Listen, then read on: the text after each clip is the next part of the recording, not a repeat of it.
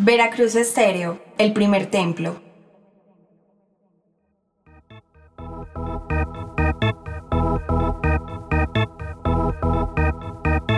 No había un mercado amplio del 12 pulgadas, se empezó a ampliar a partir de que en Veracruz Estéreo nos empezaron a comprar discos de 12 pulgadas. Can you feel it? Feel it? Can you feel it? Feel it? Cuando Veracruz nació, que nació en el 84, Veracruz nació en ese año. Pero, ¿qué pasó?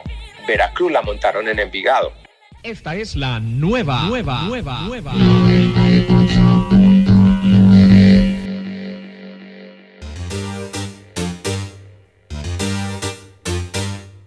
Entonces, el negro Caro, que trabaja en Veracruz, no sé cómo se conectó con el que trabajaba en las madrugadas en Veracruz.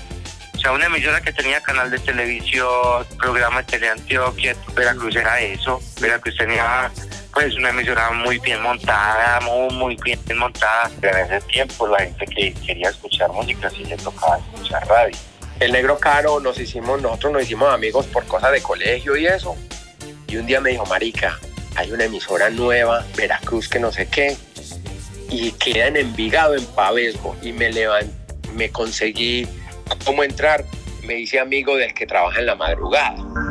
El papá de Donnie Miranda vive en Escocia, Inglaterra, le mandaba paquetes de vinilos. Cada semana llegaban discos de 45 revoluciones por minuto con el top 10 de UK. All aboard the night train.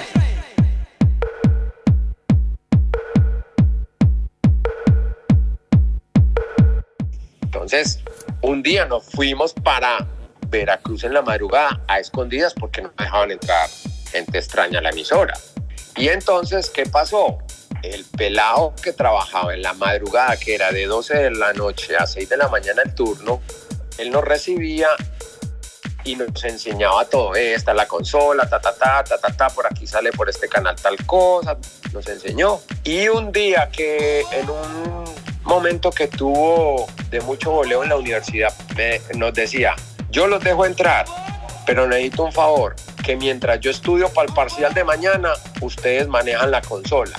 Entonces yo llegué a una emisora que estaba muy bien dateada. Entonces yo llegué a Veracruz Estéreo a poner la queja de que en todo el área estéreo no sabían hacer mezclas y que tenían un programa que se llamaba Especial Remix y que eso no eran mezclas.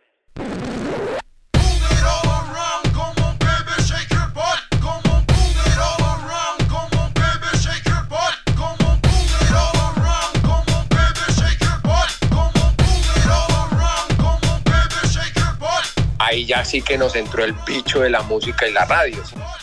Un privilegio, hermano, poder entrar a un sitio donde todo el mundo quisiera estar. No nos dejaban hablar, lógico, porque yo no tenía, en esa época se necesitaba licencia de locución para poder abrir un micrófono. Fuera de eso, pues yo no tenía la práctica suficiente para eso. Imagínate, para que me soltaran una radio. Veracruz Estéreo arrastraba gente muy pupi y vendía solo a productos muy pupi. Parce, yo llegué a esa emisora. Esos manes tenían una pared del tamaño de 3 metros de alto por 3 metros de cuadrados de vinilos de 45 revoluciones de la A a la Z. Y empecé a mezclar y parce, empezó la chimba, la magia de las mezclas. ¿Qué es la magia de las mezclas? Que empieza una canción y no se acaba y sigue otra. Los discos de 45 revoluciones por minuto no pueden durar más de 3 minutos 36, más de 3 minutos 46 segundos. No puede, porque se acaba el vinilo.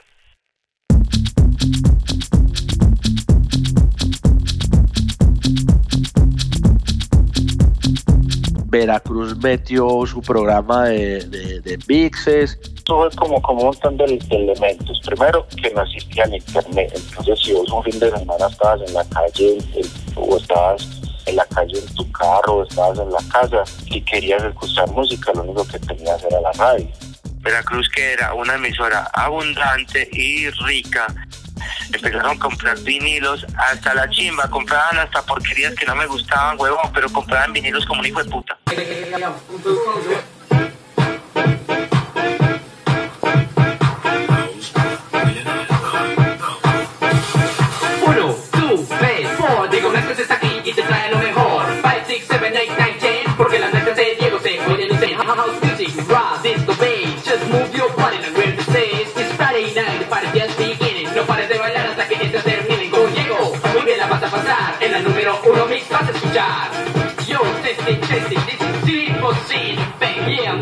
the fake. And you know what, man? What? Now we got this job on 98.9 FM, Veracruz Estéreo. And you know what, man? You know who's the DJs on the wheels of steel, man? Yeah, of course I know that, man. Okay, and then let's say it together twice, man.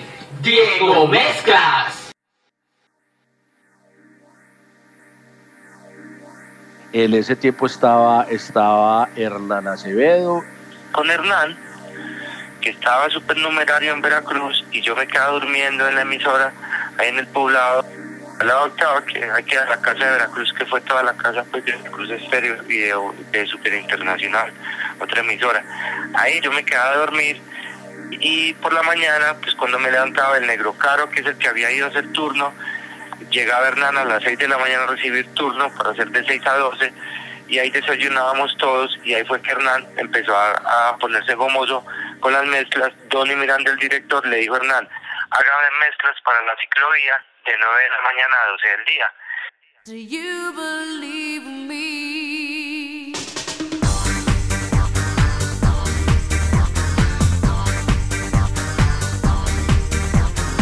Cuando Donnie Miranda me deja hacer mi propio programa de mezclas. O sea, las mezclas del fin de semana era una vaina impresionante, con un rating de audiencia impresionante. Yo lo digo porque tengo muchas anécdotas que hacen que la gente comprenda la cantidad de rating que tenía en ese momento un programa de mezclas en Medellín. El DJ era un canal para las emisoras muy fuerte en que se nutrían musicalmente y económicamente. Lo que pasa es que aquí tuvimos un cuento también bastante particular con el cuento radial, porque como te digo, a nosotros nos llegaba música de muchas partes. Es que todo se influenció más que todo, ¿sabes por quién? Por Cartagena.